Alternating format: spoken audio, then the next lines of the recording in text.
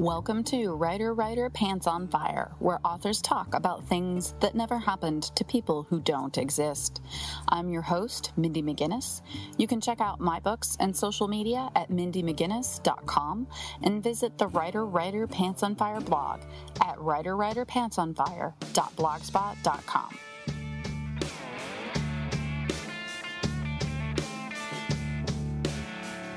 Today's guest is Jeff Zentner, author of the William C. Morris Award-winning and Carnegie Medal long-listed book, The Serpent King, from 2016, as well as Goodbye Days, which released just this year.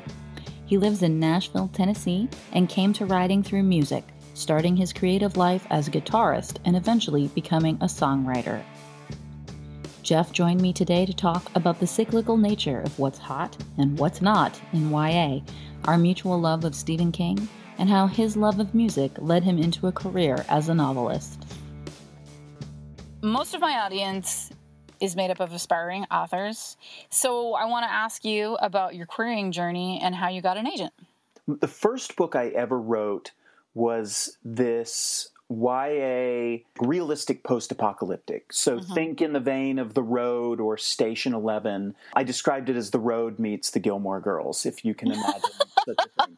This was in 2012. And yeah, you're screwed. Yep. I learned that the hard way. I thought, in my mind, there was a clear difference between a dystopian novel, which kind of depicted a society, an existing society that didn't work, or that worked in kind of a malevolent way. So that's what I thought of as a dystopian book. Like, I don't think of The Hunger Games as a post-apocalyptic book. I think of that as a dystopian book.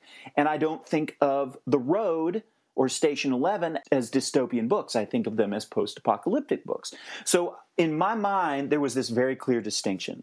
So I wrote this manuscript, and I started querying it around, and I just came up absolutely empty. I mean, nobody would touch it. I queried probably 10 or 11 agents, and just nobody was interested at all. And I talked with a friend who's a YA writer, and she said, yeah, it kind of doesn't matter how good it is. Now is just not the time for it. If I were you, I would write your next manuscript. In 2013, the end of 2013, I started writing The Serpent King. And I had it in my head for a while. And so the drafting of it went pretty quickly. Early 2014 that I finished it. I gave it to a friend of mine who is a freelance writer. She's written for like Salon, and she's done a lot of writing for her local alt weekly. She's actually from Ohio, like you. I gave it to her to read and critique. She's a very smart, savvy reader, and she got into it. And she said, I think my agent would enjoy this. He does a lot of graphic novels, but he also does a lot of YA. She said, would you mind if I passed your manuscript on to him?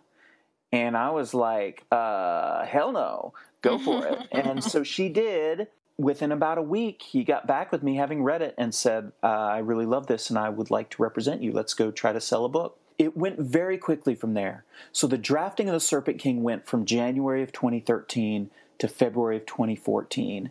And then by April, I had signed with Charlie. And by June, we had sold The Serpent King. So that part went very, very quickly. I do know what it's like to be in the querying trenches and to be desperately revising a query letter and waiting for those emails and getting those rejections. I think out of the 10 agents I queried, I think I got one request for a partial, and that's it. It's interesting that you really do seem to understand the difference between dystopian and post-apocalyptic, because dystopian, by definition, is a controlled, ruling, malfunctioning government. Right. That's what I thought. I'm like, post-apocalyptic, there is no government. It's people, running around eating each other. Exactly. And dystopian is where there's like a government that's like, no, the law is you have to eat each other. Right. That's how I'm going to do that. I just came up with that just now. That's how I'm going to start describing the difference. It's funny that you say you were querying that in 2012, because my debut was a post-apocalyptic. And I know, because yours was one of the ones I looked at and I was like, she published it, so maybe I could. Mine was obviously not as good. So no, it's not that it was, because let me tell you, as soon as you said The Road Meets Gilmore Girls, I'm like, nah, I want to read that. I guarantee you it had nothing to do with quality, because I was querying Not a Drop to Drink in 2010. And I barely made it under that line of no more, this gate is shut. None shall pass. We are sick of this. I honestly think there's still an appetite among readers for dystopian and post-apocalyptic. I think there's a big appetite for vampire stories. I think there's a big appetite for everything that publishers, editors, agents won't touch. I think they're just sick of it, and they don't want to deal with it. And that's fine. That's their jobs. They don't have to deal with stuff they don't want to deal with. I do think the audience is still there for those things. Oh, I agree entirely. The readership is there. People still want to read them. I was actually reading an article in Publishers Weekly. They're seeing a resurgence because of political events. We think dystopian is actually going to come back. Basically, they were specifically saying that publishers might be able to really benefit from their backlist from even 4 years ago when that was all the rage. And even those books that were just hitting mid-list might get a second breath. So maybe you should hold on to The Road Gilmore Girls, because I just love that pitch. It's been like 8 or 9 years since that boom. That's a whole generation of young readers. They're reading Station 11 now, which that was a great book. It reminded me in some ways of Justin Cronin's series, The Passage. Did you read that? No, I haven't, but I bet I would like it. You need to. It's screwball. And it's huge. Like, it's freaking... Do you like big books? Like thick books? Physically big books. Yeah, sure, yeah. I just bought a copy of It by Stephen King that is my God! Thicker than the Bible. It is the biggest book I've ever held in my life. Yeah, you need to pick up The Stand then if you picked up It. I've read The Stand like 4 times. I worship Stephen King. Me too. Okay, how old are you? 39. Cool. Okay, I'm 38. So, we grew up reading Stephen King. That's right. I used to ride my bike to the grocery store because it was the nearest place to my house that had books. And I would just sit cross-legged in the aisle at the grocery store and read Stephen King books. I read all of Christine that way. I read all of Misery that way. And they would just mop around me like they knew me. That is so awesome. That's a beautiful picture. So you were a musician before you were a writer, and you've released 5 albums of your own, and you've worked with Iggy Pop and Nick Cave, which, by the way, I'm really jealous about that. So did music lead you into writing, or did you find overlapping talents between those two mediums? I grew up as a reader, a massive reader, voracious reader. I worked in bookstores in college and high school. I loved books, but I never thought that writing was something that I could do. It never even occurred to me. I didn't know any writers. I met my first published author when I was 30. So I thought books came from ivory towers and were carried down from these towers by teams of doves. And in those towers were people behind desks who had Ivy League degrees in writing. And it was not something I could do. I decided to get into music. So I went out and bought myself a guitar when I was 19, and I taught myself how to play. And I spent my 20s doing music and writing songs and playing in a band and touring and all that good stuff. And when I got into my 30s, I looked around and I was like, uh-oh, I haven't had my big break yet. And if you don't have your big break in music by the time you're 30, pretty much you will not. There are people out there who make music on a high level after they're 30, but they've all gotten their big breaks before they were 30. It was a matter of me accepting reality and saying, well, I'm not going to make it, so I'm going to try to pass music on to a newer generation. So I started volunteering at this camp for teenagers called Tennessee Teen Rock Camp and Southern Girls Rock Camp. And we would teach teenagers how to be rock musicians, how to play guitar, drums, bass, keyboard. And through that experience, I just fell in love with these teenagers I was working with. And the way they approached the art they love in particular was so beautiful to me. The way they would make themselves vulnerable for it, the way they would let it touch their lives and let it be part of their identities and part of the way they present themselves to the world. I just thought it was beautiful, and I thought it would be an amazing audience to create for. By then I was 35. I was way too old to have my big break in music generally, and specifically to have my big break in the kind of music that they market to young adults. So I had to find something else to do. And so I thought, what am I going to do to reach this audience I want to reach? Well, maybe I can write a book. I noticed Toni Morrison published her first book when she was 39. There was less of an expiration date on writers. I see people publishing their first books in their 50s and 60s and 70s. It's just a lot different from the music industry.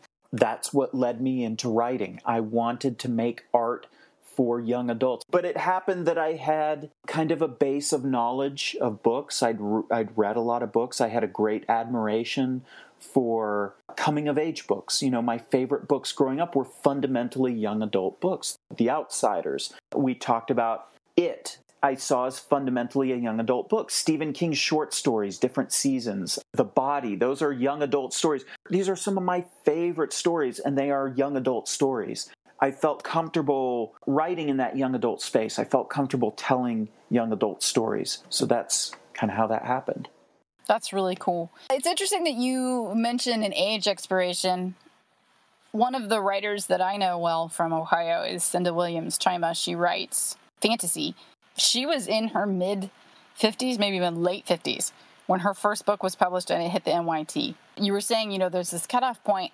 How much of that do you think comes with physicality? Because with the music industry, obviously you have to be somewhat physically appealing, if not completely physically appealing, in order to really take off. So do you think, and as a writer, you can be ugly as fuck. Like, it doesn't matter. Oh, yeah, absolutely. No, I think that's a huge part of it. Physicality is much more important in music. Live performance is important.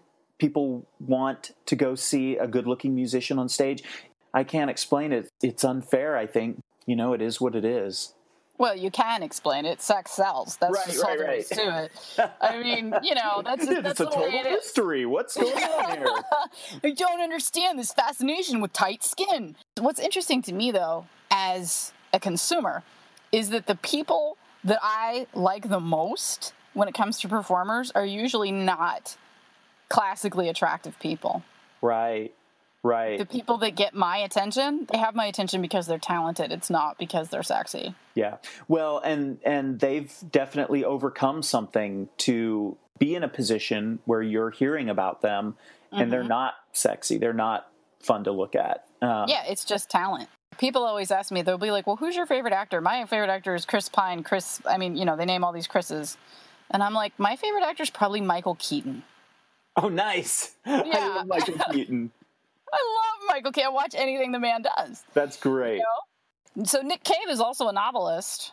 Yes. Have you read his stuff? Yeah, I have. I definitely prefer his music to his writing, but just in general, I kind of worship him. Like his artistic work ethic. He maintains an office, and this is his artistic work ethic. He wakes up in the morning at like 7 a.m., puts on a suit and tie, drives to his office, sits at a desk, and works on art like he is an accountant. That's how he works on art. And I think that is so cool. That's how I would love to work on art if I could, but I can't, so. No, I write in my pajama pants. Yeah, most people I know do. Up next, living up to expectations when your debut wins the Morris, listening to your agent when they say the project of your heart may not be the best thing for you to publish, and drawing inspiration from people in real life to populate the pages of your fiction. So, The Serpent King, that was your debut, and it won the William C. Morris Award. And that is for the best debut of the year. Did that create pressure for you when it came to delivering your next book? It would have, but for the fact that by the time The Serpent King won the Morris Award, my next book was completely written and it was 2 months away from being released. Like, I think I won the Morris in January and my next book, Goodbye Days, came out in March. If it hadn't worked out that way, if I hadn't had Goodbye Days all written and all in the can and all in the pipe ready to go, by the time I won that, yes, it would have created tremendous pressure. It has created pressure for the third book I'm writing. And kind of the way I've dealt with that is by taking a completely different tack than The Serpent King. The different tack is that TV6 is very much a comedy / dramedy, whereas Serpent King the ratio was probably like 30% comedy and lightheartedness to 70% kind of heavy tragedy. The proportions in TV6 are flipped to where TV6 I would call more 70% lighthearted comedy and maybe 30% the heavier, darker stuff. That's the way I dealt with the pressure, is just to deliver something that's not going to occupy the same space as The Serpent King. I don't think. I think it occupies kind of a different space in the market than The Serpent King. That's really interesting that you decided that was a good approach. I think it really is. I think that it's good to establish yourself as more than the one thing. Yeah. I hope it works. The book I had pitched for my third book, I actually wrote the first half of this book, was pretty bonkers. We're talking about writing kind of outside your brand.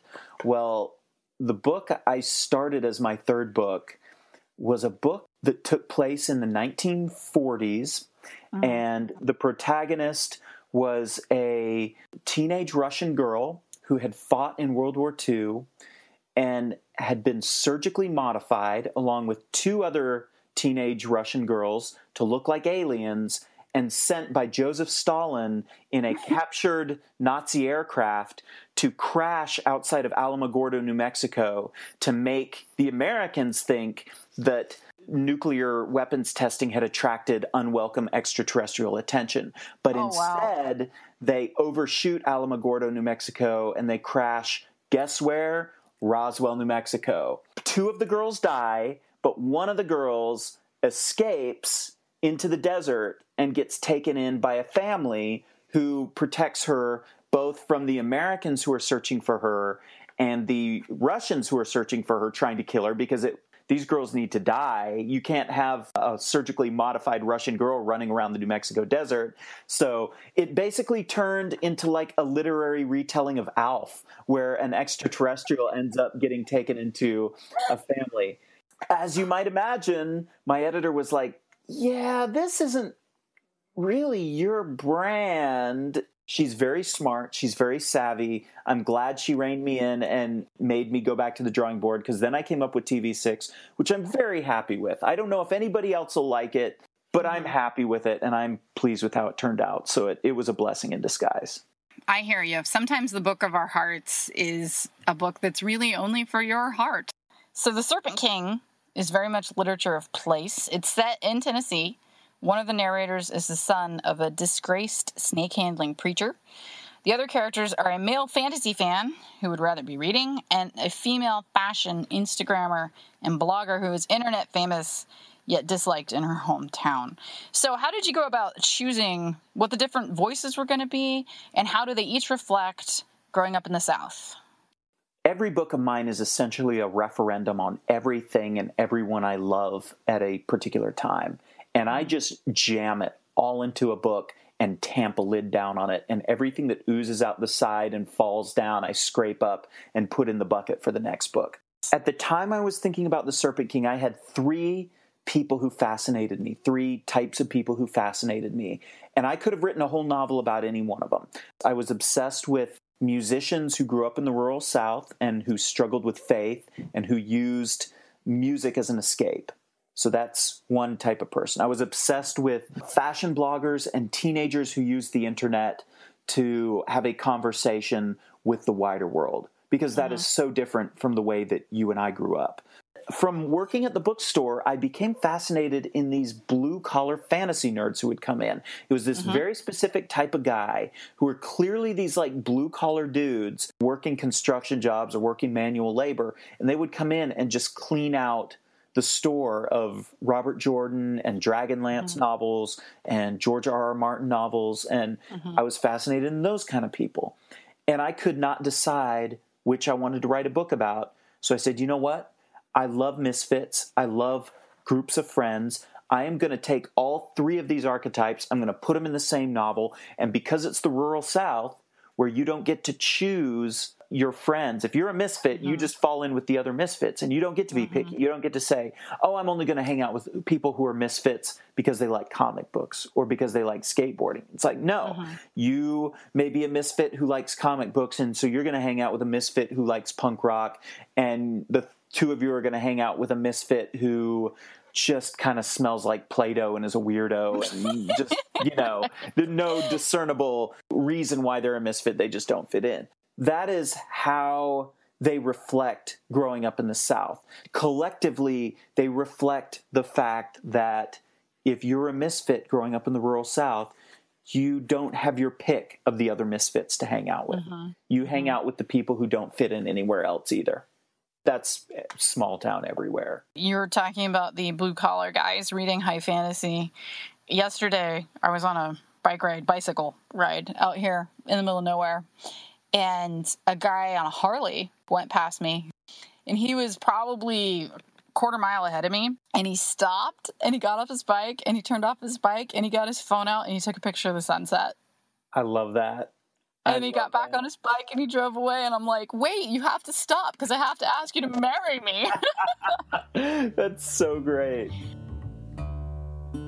And now, a deviation, where Jeff and I talk about our love of all things Irish, genetic memory, and how this led to a character in Goodbye Days. I love all things Irish, and Yes. I recently discovered that I am 7% Irish. I thought I had 0 Irish blood in me.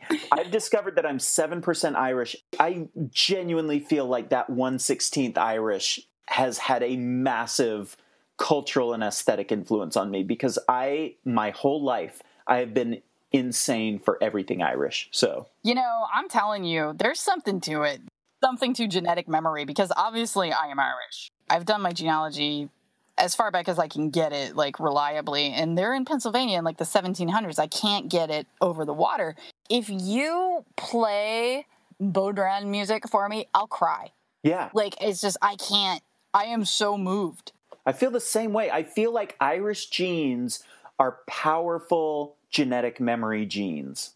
Yeah, You know what I mean? I do. Absolutely. A friend of mine studied abroad in Ireland, and he told me it was so discombobulating because apparently I look very Irish. And he told me, he was like, there were 2 or 3 times where I was like, oh my God, Mindy, hey! And I was just like, shit, that's not Mindy. One more thing about my Irish fetish. In Goodbye Days, there is a wholly unnecessarily Irish character. Father of my main character is Irish, not like descendant Irish, like an Irish immigrant. There is absolutely no reason whatsoever for that character to be Irish. There's no That's justification. There's no reason. It serves no purpose to the plot. It is a completely unnecessarily Irish character. And I'm so happy that I included an unnecessarily Irish character in that book. Lastly, how Jeff approached writing a teenage girl effectively, male-female friendships, and where to find Jeff online. And this is very true, by the way. I'm not just paying you lip service. You did a great job of writing both male and female characters. So did you have any reservations about writing the opposite gender? Well, first of all, thank you. I consider that the greatest compliment to, if people think I write women characters well, that is the greatest compliment. I truly don't mean to be obsequious or pandering here when I say that I have such tremendous respect for women. Throughout my life, women and girls have been my best friends. I mean, in high school, if it were not for girls, I would have had no friends at all. I mean, they were really my salvation. And just throughout my life, so many of my very closest friends have been women. And so it is so important to me to represent women well in books. And if I can do that, to me, that is the greatest badge of pride. So I really appreciate that. Did I have any reservations about it? At the time that I wrote The Serpent King, I was not smart enough to have as many reservations as I should have. I was not really part of the YA community when I wrote The Serpent King. I was not privy to conversations about representation, own voices, and writing within your lane versus writing outside your lane and this and that. Mm-hmm. I just sort of ran headlong into writing outside of my lane, which is to write a teenage girl. I've never been a teenage girl. Fortunately, though, this is one area where I kind of felt comfortable in that I had spent so much time as a teenager with teenage girls. I know so many amazing women who are amazing teenage girls. I feel like by taking their qualities and kind of cutting and pasting and creating a sort of Frankenstein's monster of the amazing teenage girls who I've known, I felt comfortable that I was getting it right.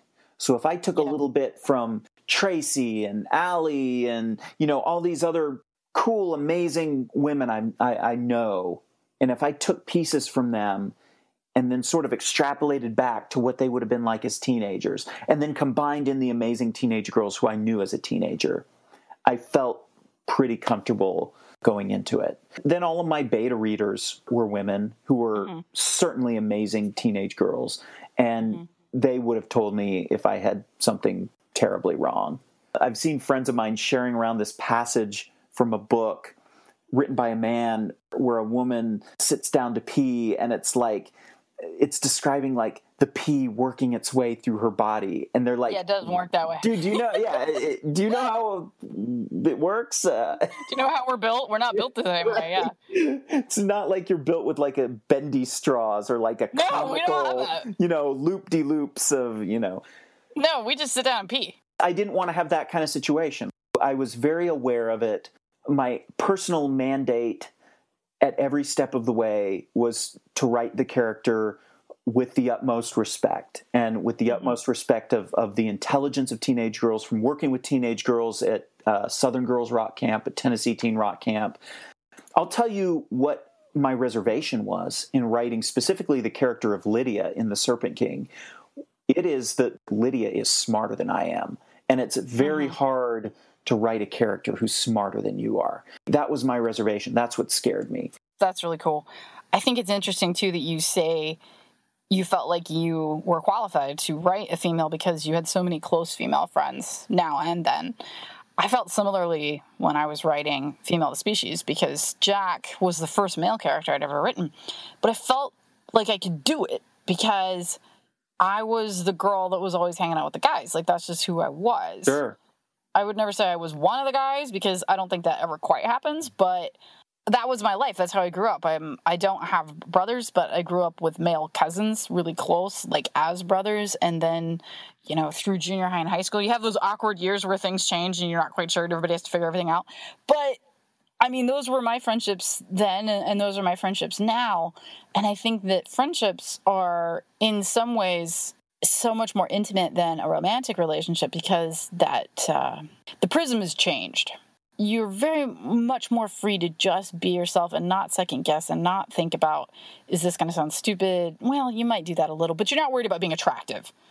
Even today, I've been with my boyfriend for 10 years, and if I had to puke in the toilet and he held my hair, I would be embarrassed. I have friends that could they'd hold my hair for me and I wouldn't care, and it was like, dude, I'm puking, I'm sorry, and he'd be like, it's cool, don't worry, Yep.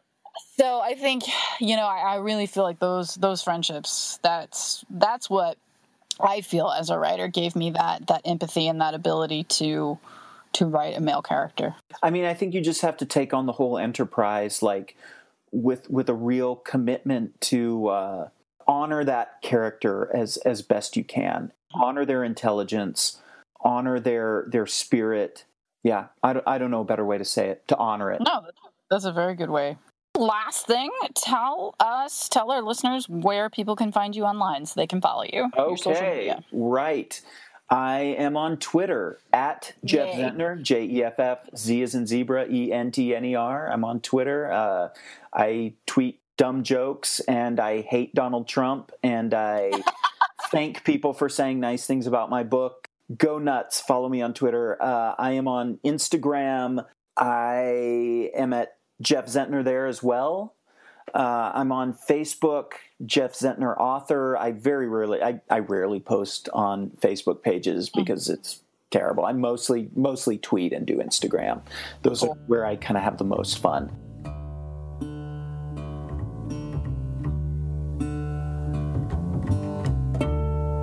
Writer Pants on Fire is produced by Mindy McGinnis, music by Jack Corbel. A special thank you to fellow authors Alyssa Palumbo and R.C. Lewis, as well as patron Stephen Avery for helping to make this episode possible. If you find the blog or podcast helpful, please consider showing your support by visiting patron.podbean.com/Writer Pants on Fire and making a donation. I'm your host, Mindy McGinnis, and we'll be back next week with another episode of Writer Pants on Fire, where authors talk about things that never happened to people who don't exist.